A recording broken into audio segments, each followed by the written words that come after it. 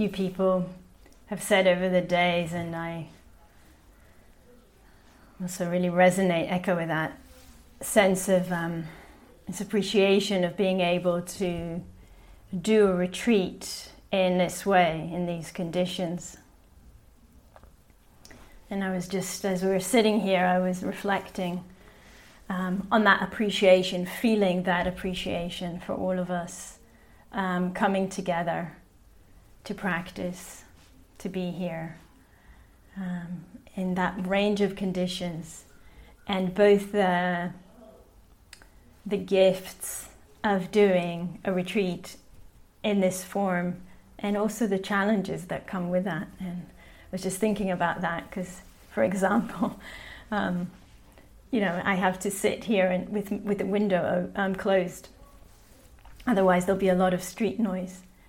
So that's kind of a thing that I've never had to maybe consider when I teach in a meditation center. And that can be seen, as, oh, that's uncomfortable, maybe to some degree.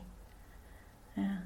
And then what happens when connect to a different layer, a different aspect of the experience. Yeah. So maybe I prefer to have the window open. Yeah.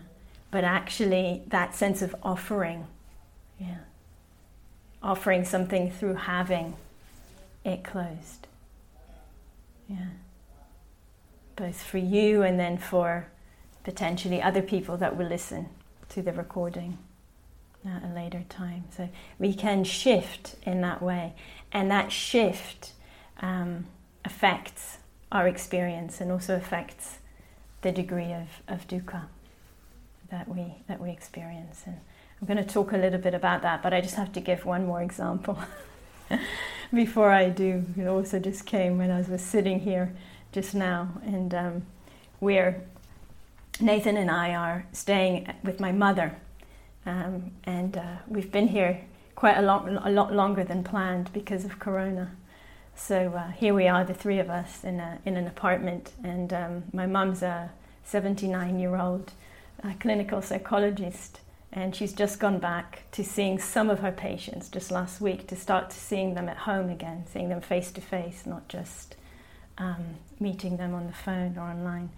And so this week we have this dance between us because of COVID. She can't see them in her study. She meets them in her living room, which is also the kitchen, which is also the entrance to and from the apartment. And it's been really beautiful to see. My mother's very kind, very generous. She keeps feeling like, I don't want to disturb you. I don't want to get in your way. And it's actually, hello, we're actually staying in your house, not the other way around.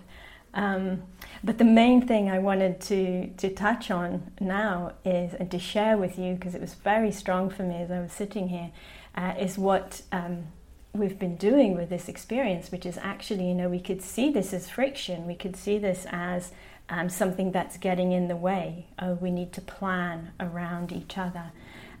Or we could see this as being in this hub of care and compassion for others, which is kind of how I feel it. And then the whole experience shifts, right? Friction doesn't even arise, because there's a sense of, there's all this good stuff going on here, this offering to others, this support to others.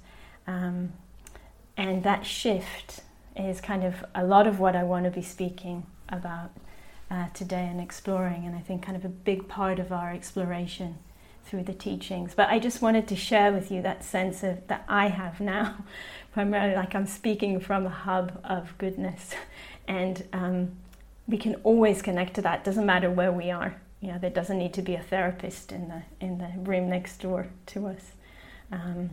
We just have that sense of that's what we're aligned with. That's what we're connecting to. That's what we're rooting in when we offer ourselves to the world in the different ways that we do that. So I want to begin by just saying a little bit more about this word, this concept that's very key to the teachings and we've used here, which is the concept of dukkha. this word dukkha, D-U-K-K-H-A, which we've touched on and many of you have heard, usually translated as suffering, as stress, or as ill-being is the word I've used for it here. Discomfort, dis-ease, dissatisfaction, that whole range. And I'd like to offer one more way of understanding this word, which is one of the ways it can be understood from the Pali, one of the ways that it can be broken down from the Pali, the original language, the language it's in. So one way this word dukkha can be understood is like the axle, the pole that connects two wheels. Yeah, when that connection isn't very good. Yeah, so we can say an ill-fitting wheel or an ill-fitting axle. And if we think about the time of the Buddha, when the vehicles that had wheels were kind of carts. Yeah. So if the axle and the wheel didn't fit well together, what you'd get if you were riding on that cart is what Joseph Goldstein calls a bumpy ride. Yeah. Yeah, when it's not smooth, yeah, and then we're bumping along. Yeah, we're bumping along. So that can be one understanding of this word dukkha. And I would say it's kind of when there's a sense of friction with experience. Yeah, when there's a sense of friction with life, when things aren't smooth. Yeah, but we feel that friction. Does that make sense to people? Yeah.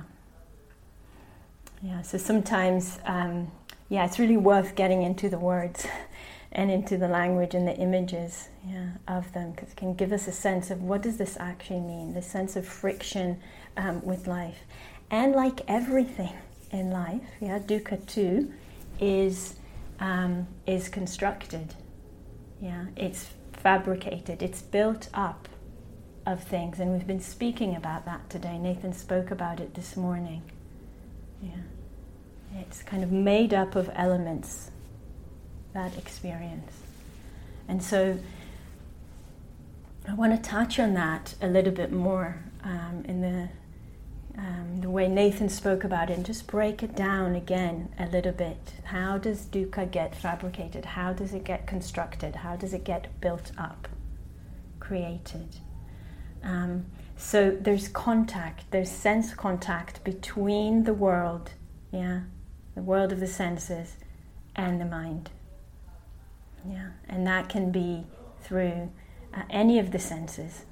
Yeah, something visual, something that we hear, something that we smell, we taste, we feel, through the body. And in Buddha Dharma, the mind is the sixth sense. So also what we think, also our mental world, what we think and feel. So there'll be contact between consciousness, between awareness, and the sense world. And in that contact, there'll be this Vedana that we were talking about. This hedonic classification will kind of get put onto the experience, be added onto the experience. It's an experience of contact. And then from the Vedana will escalate, as Nathan was talking about. So that initial unpleasant or pleasant, or neither one or the other, will then escalate into some form of wanting more of, wanting to hold on to, or pushing away. Resisting or reaching out, grasping after something. And we can call that push-pull, is one of the ways our friend Rob used to call this process. We're pushing something away, we're pulling something towards us. That's kind of the process of that escalation, which that carries on in layers and layers and layers. And with those layers, as they build up, more friction and more contraction. More tension in the system. And we can feel it in the body. As there's more going on, more tension, more contraction in the body. And all of that is then dukkha. So the dukkha has already arisen somewhere along that and just gotten stronger and stronger in that process. So layers of reactivity, one on top of the other. And important to say here that that doesn't depend on whether the initial experience was pleasant or unpleasant. So this can happen with pleasant things or unpleasant things. And I'll unpack that a little bit more. So what do we take away from this? What do we take away from this? When there's dukkha, there's contraction. And when there's contraction, there's dukkha. Those two come together, that contraction, that friction, comes along with dukkha. They depend on each other and they arise together. And we know this in our experience. We know this in our experience. We know this in the body. I think I spoke about it yesterday in the instructions. That sense of when there's unpleasantness in the body, then the body tends to contract and tense around that. So we know that in the body. Whenever any kind of unpleasant will contract, any kind of grasping, trying to hold on to the pleasant, there'll be contraction. There'll be the sense of limitation and of tension. So we feel it in the body, and we can also sometimes feel it in awareness itself. That awareness itself will become smaller around something. Typically we can feel it more around unpleasant, but it's true also around the pleasant. So I want to give some examples of this, of how we know this in our experience.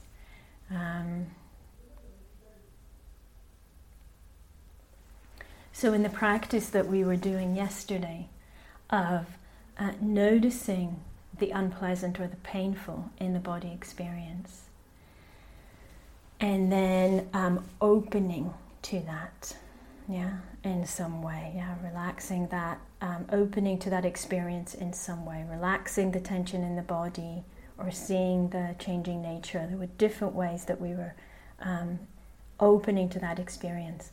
So if we look at that experience again, and even through our memory, when we meet the unpleasant, there is that contraction and that friction, with the resistance.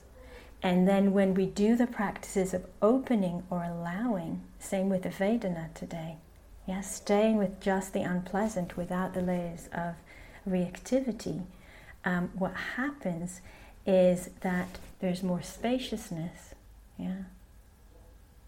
and there's less contraction. So it all comes together, and we'll kind of play with this more over today and tomorrow. It all comes together. And I had been having a lot of opportunity to play with this in the last kind of 10 days or 2 weeks, where I'm feeling good, I'm feeling fine now, but I had about 10 days when I really wasn't feeling well. And I had all kinds of weird symptoms, including shortness of breath, which is not something I'm used to. And the practice was so helpful.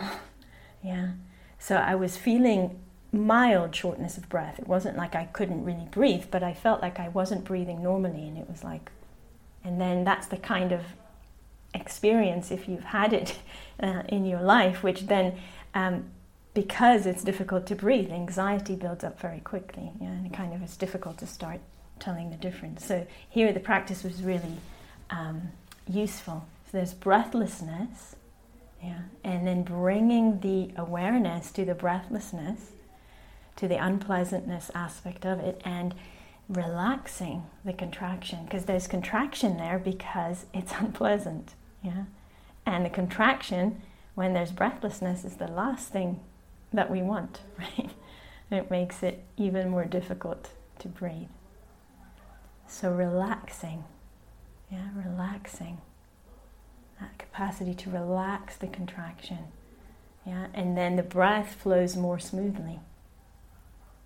The breath flows more smoothly, and even more important than that, the sense of problematic goes down, and the dukkha goes down. The sense of suffering with the experience goes down. This is quite, it's a place where the practice is really helpful. Really helpful. And so we can see this when we open to the painful or the unpleasant, the relationship with dukkha and contraction. We can equally see this when we open to the pleasant. Yeah? And I want to bring that in as well, because that may be less intuitively clear to us. Yeah. So I'll use that same trajectory of my experience. I'm sorry that this is become quite a self-centered talk. I'm apologizing for that, but I'll just use that same trajectory of experience of feeling better after feeling not so well for 10 days and feeling a lot better. And then that's quite pleasant, right? That change of suddenly feeling normal, yeah, having the normal amount of energy, not feeling very tired, being able to breathe normally and not needing to constantly check, am I breathing normally or not? Yeah. So there's a lot of pleasure and well-being, yeah, and a good feeling that comes with that. Yeah. And here's when it gets interesting. So when I watch my experience, when we watch a pleasant experience, it doesn't usually stay at that level. Yeah. So if I use this example, there might be, I'm feeling better now. I really want to stay better. I really hope that doesn't come back. Yeah, it's gone up and down a few times. Maybe it's just one of those. Yeah, and it's going to come back again, and then the tension starts to build up. Yeah, and then we might find ourselves, or I might find myself feeling some worry.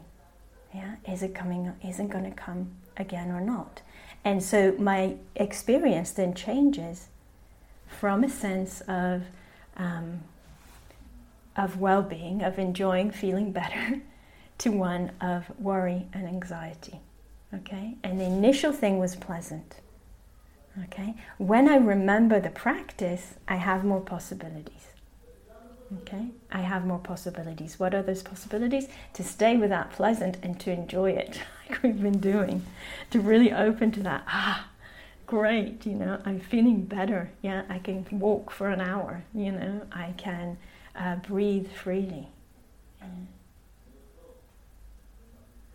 Whatever that is. So I can bring enjoyment. So the difference, I hope that Nathan said this morning, I think, but really important to see, this isn't a practice that is telling us not to enjoy ourselves. Yeah. It's actually the opposite, yeah? When we can stay and not build up, when we have awareness of contraction, and we can kind of rest into what is going well and enjoy it without contracting, without grasping, without holding on, or at least with less of that. Yeah, our experience feels better. Yeah, and stay with the well-being of feeling better and relax any contraction that starts building up around that experience. So what can we see, yeah, when we look at our experience in this way? We can see how experience is fabricated. Yeah, we can see that our experience, yeah, is made up of all these elements, of all these components. Yeah, it's the way we're relating. It's not just the thing. It's the contraction, yeah, or the relaxation in the body and the mind. Yeah, it's the interest. Yeah? It's built up. It's fabricated. It's constructed. And how we relate and respond plays such a key part in that. So that's one thing we can see, which is really helpful to see and to know. And we need to see it again and again. It's not enough usually to see it once. Yeah, we need to see it again and again. We can also see how dukkha and contraction arise together. Which, yeah, I know I've already said it about 5 times. I'm going to keep saying it because it's such a gate to freedom. Yeah, it's such a gate to well-being. And we see that relationship, that dukkha and contraction co-arise. And when one goes down, so does the other. Yeah. And we can also see that along with dukkha and contraction, also what I just called before, the push-pull. Yeah, the reactivity, or the holding on. the pushing away or the holding on. That too arises with dukkha and contraction. And that part in the language of the teachings is usually called craving. And the Pali is tanha, T-A-N-H-A, tanha, which literally means thirst. And I'm saying that because that just gives us such a beautiful experiential feeling of that thirst for something. The push-pull, the escalation, getting something for me. Getting this for me, pushing this away for me, holding on to this for me.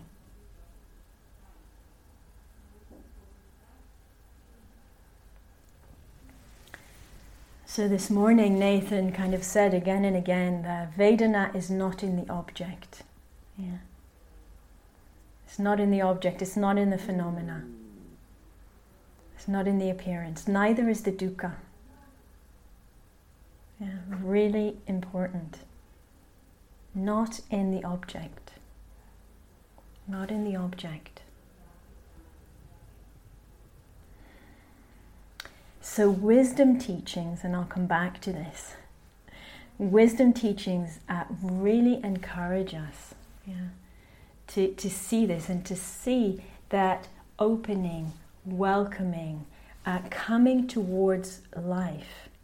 These are all ways of relating to experience that reduce dukkha and bring well-being.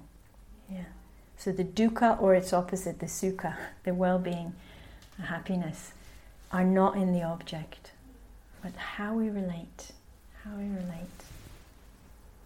So when we open, welcome, come towards life, we're shifting something.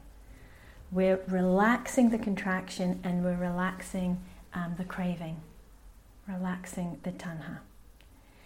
And this experience of relaxing the craving and the contraction is something we know a lot better than we think we do a lot of the time.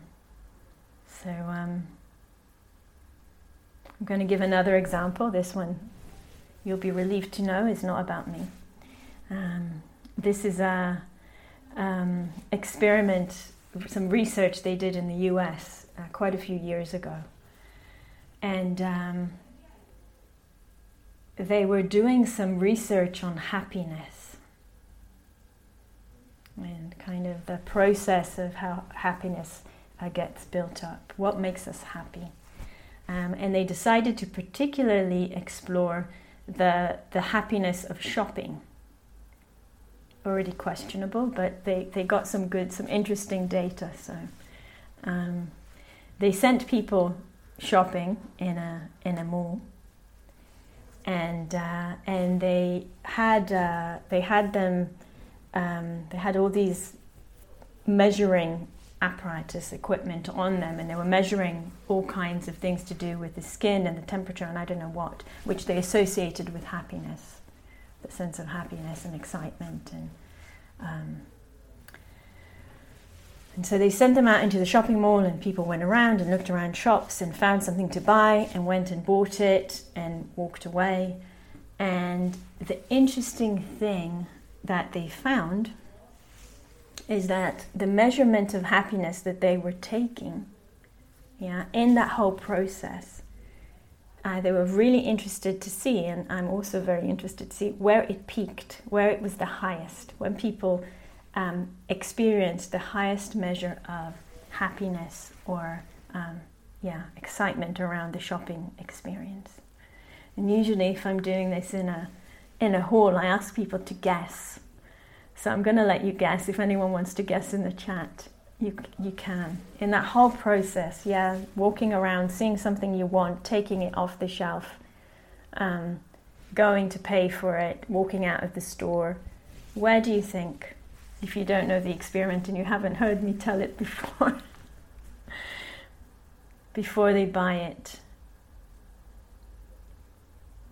So what do you mean before? Is before they buy it, before they pay for it, or before they, or when they see it, or I don't know, John, if you want to be more specific. Seeing the thing you want, when they see it, When they take it from the shelf, great. The anticipation is more than the actuality. Yeah. First contact with the item, spotting it on the shelf. Great. Thanks guys for guessing. It's really great. Makes it much more interesting. Before payment. Before they get to the shop. Probably. Definitely true for me. For me, a shopping mall is a version of hell. But that's quite personal. I think we had a few more. Okay, someone admits that they've heard it already. I think you probably did. Okay, so when does it peak? The moment of peak happiness. Yeah, the moment they touch the item. Another guess.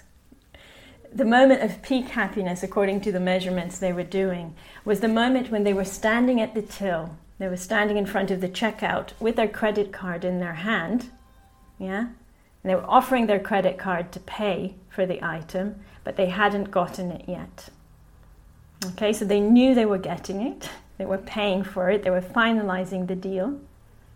Yeah, and actually this is true for all of us. If you know, at moments when we enjoy shopping, it's not just them. So for most people, the moment when we are paying, when we're handing the credit card or the money over, but we haven't yet received our purchase and started walking out the store, that's the moment when the peak is. And when we think of this whole experience in the context of Buddha Dharma, what happens there is what starts to go down is the craving. Yeah. So we already know, we're paying for it, we know it's ours, but we haven't gotten it yet. And at that moment, we know it's mine, and from there, that's the peak. From there, the craving starts to go down. Yeah, because it's already mine. I got it, I'm walking out. Got the bag. And the craving starts to go down. Does this make sense to people? I can't see all of you, so yeah, let me know in the chat if it doesn't. And this is really interesting, because this is also what the Buddha Dharma would say. We mistake the lessening of craving, with getting the object. It's so close in time. Our minds are structured in that way, and we think the happiness is in the object. Yeah, we think it's getting that thing. Actually, so much of the experience is to do with the lessening of craving. When that craving starts to go down, when that contraction starts to release. Okay.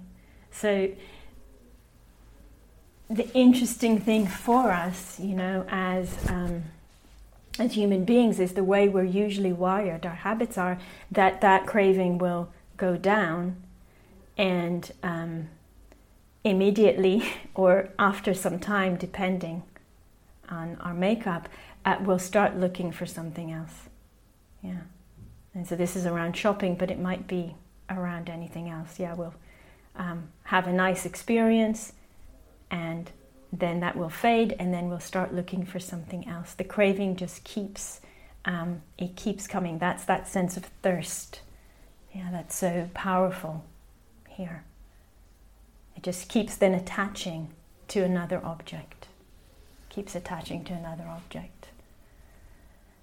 When we don't see clearly. When we don't see clearly, when we don't understand how our experience is made up and what the possibilities are in that. So, the question for us as human beings, do we need to keep going through this papancha, this escalation of life again and again? Yeah, getting something and then that craving loosening, and then after some time it comes up again. Yeah, because we haven't gone to the root of what brings happiness. We haven't gone to the root of what frees us. So how do we access relief from stress? How do we access relief from ill-being?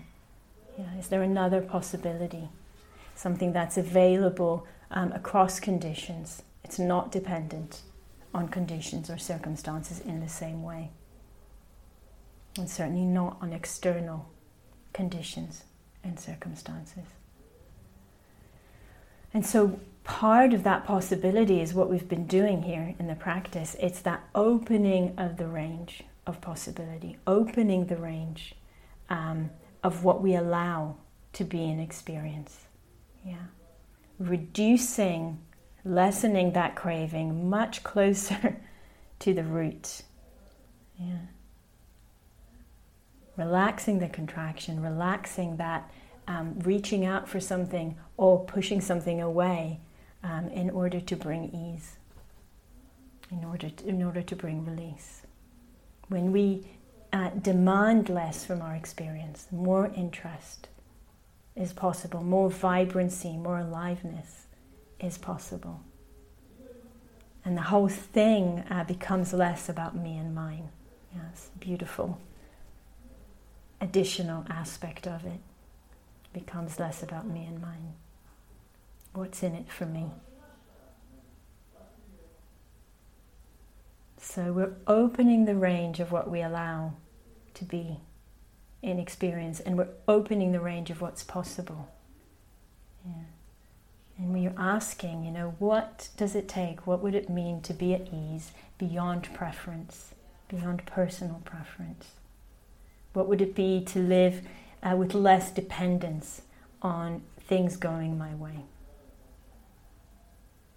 On things going my way. And we can find peace within uncertainty. We can find peace within discomfort. We know that. Yeah, we've all had moments of that in our lives. We can find peace within uncertainty and within discomfort. And this actually increases our capacity to attend to our experience. Yeah, this is also the interesting thing. Yeah, if I go back to that experience of breathlessness, when I can attend to that without freaking out, have much more possibility, much more range, much more options. Yeah.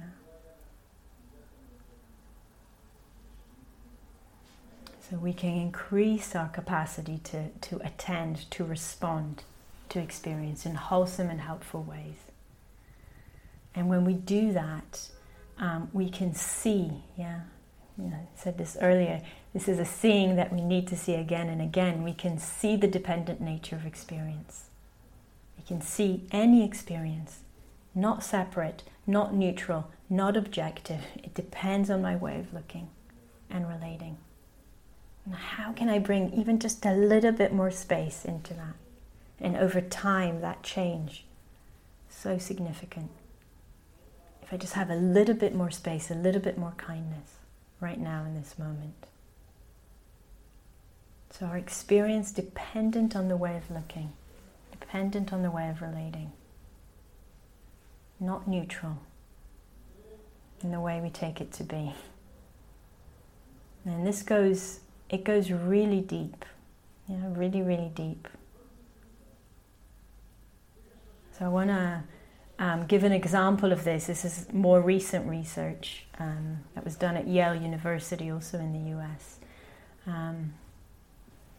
And in this research, they had a bunch of subjects, and the first thing they did was they asked them all kinds of questions to get a sense of what their social and political views were, where on the spectrum of social and political views they were. They were more liberal or less liberal. And they then showed everyone the same image or series of images. And there were images of a demonstration taking place. Now in each group, they divided them into two groups. It was a video, okay. So they divided them into two groups, and in each group they had some people who were more on the liberal side of the spectrum of political views and some people who were less liberal. Okay? In each group they had both. They then told one group that the video they were watching was of a protest against abortions. And they told the other group that the protest they were watching was a protest against some new policy of the US military around sexual orientation, which wasn't very progressive. Okay, so they told one group that the same video, one group it's about this, one group it's about this. And what they found was that even though they were all shown the same video, dependent on their views, dependent on where they were politically, socially, in their social and political views, they perceived the images, they perceived the video differently. So, for example, if they were pro-abortion,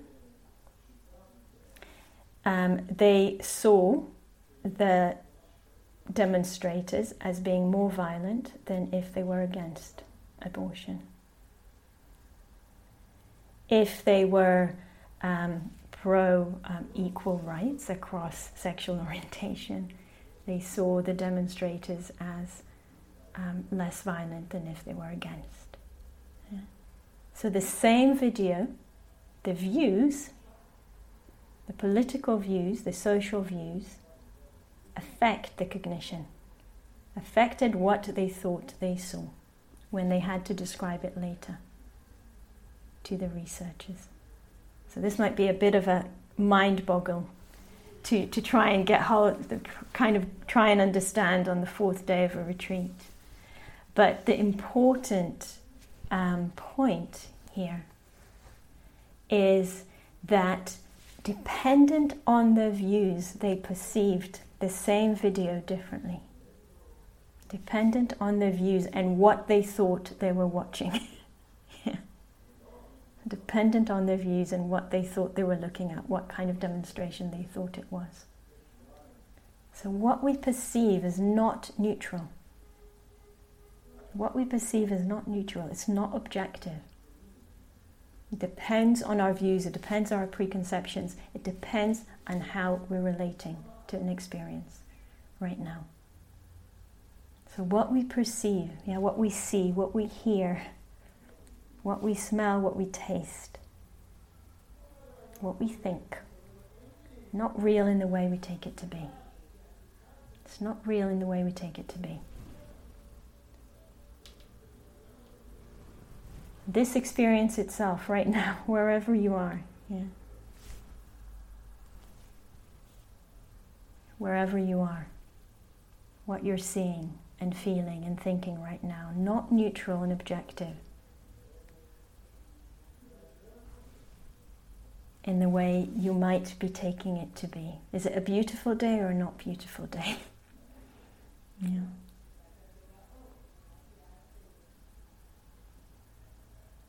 Is it a beautiful day or not beautiful day?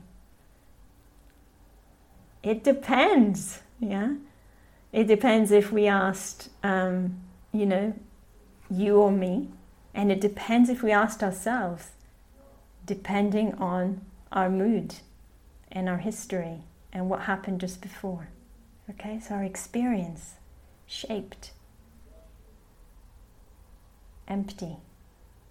Dependently arising.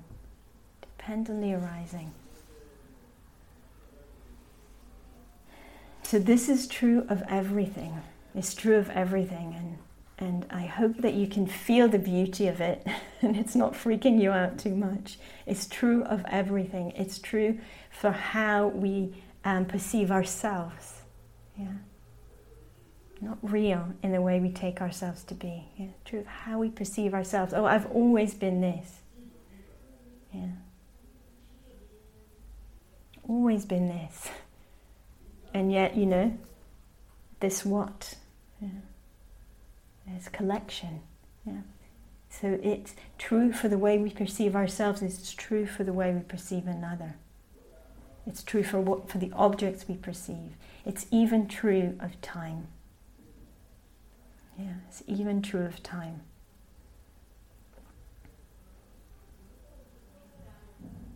And since we've been meditating so much, you've had that experience already.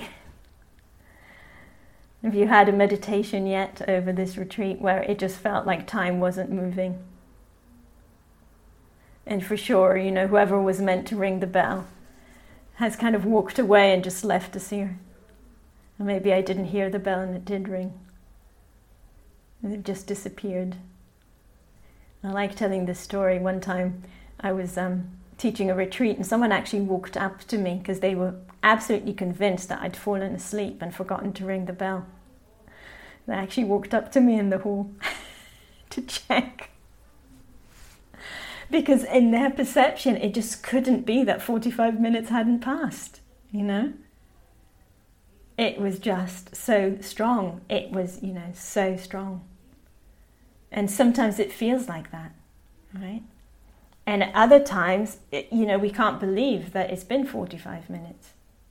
Surely not. They probably got impatient and rang the bell too early. It's okay if that hasn't happened. It doesn't happen to all of us. But just that sense of even something like time, and with meditation it can be we can really see it, because we're so habituated to these 45-minute sits if you've done a lot of retreats. And yet, it fluctuates. Sometimes it feels long and sometimes it feels short. It's dependent. It's not real in the way we take it to be. Not that it's not real. Neither real, not real. Not real in the way we take it to be, believe it to be. Not the way it appears to us. So everything dependent on the way of relating in that moment. And this opens up infinity of possibilities. Infinity of possibilities. Can we see the beauty of that possibility? If everything's dependent on the way of looking, everything dependent on the way of looking, then can we feel the possibility and the calling to us to keep coming to life, to keep coming alive, to keep remembering. There's more we can do here, even if it's just a little bit. And yes, habits and tendencies will probably come back again and again. Naive realism, that sense of, I know what I'm experiencing right now, and that's the truth. It will probably resurface and come back. All of that will come back, but we can keep remembering and asking the question, is this real in the way I take it to be? Is this really like this? Is this really like this?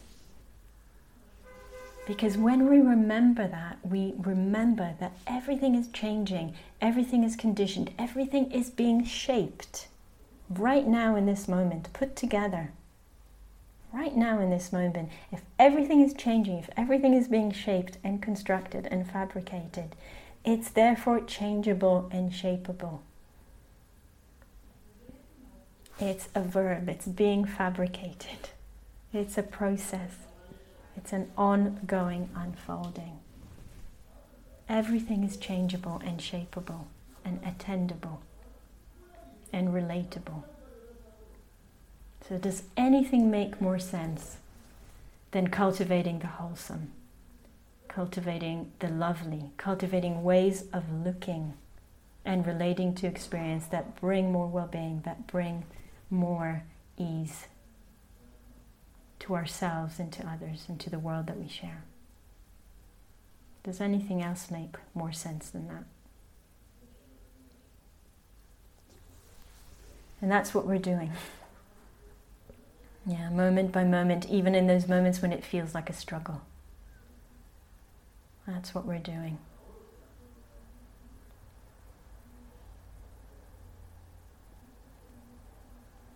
It's as beautiful as the summer in Finland, and thank you for all of those of you who are letting me see that. And maybe even more. So I just want to end with a kind of a little story from a friend of ours who we spoke to a couple of weeks ago and found out that he had actually suffered quite badly with a virus, with COVID.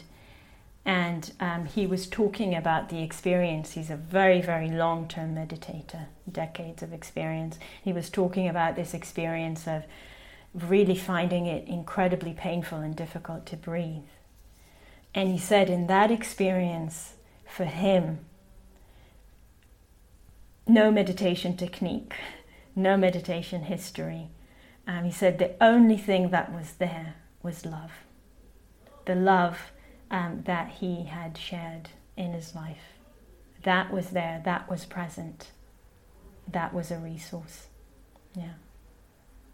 So the love that he had shared through his practice, through his being. Yeah.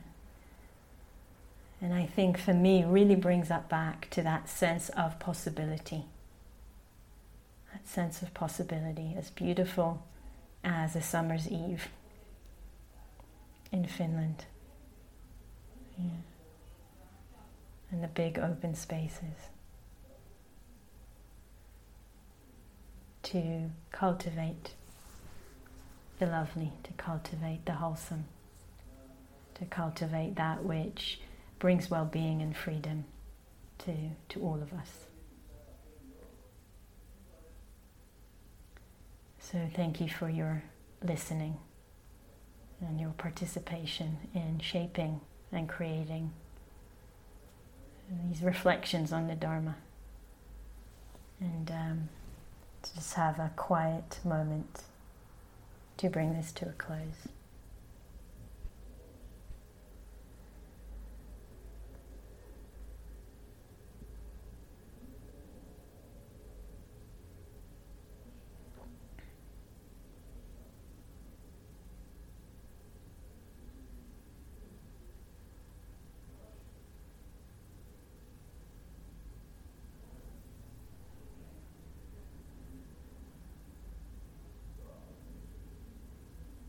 So may our practice together continue to nourish the well-being,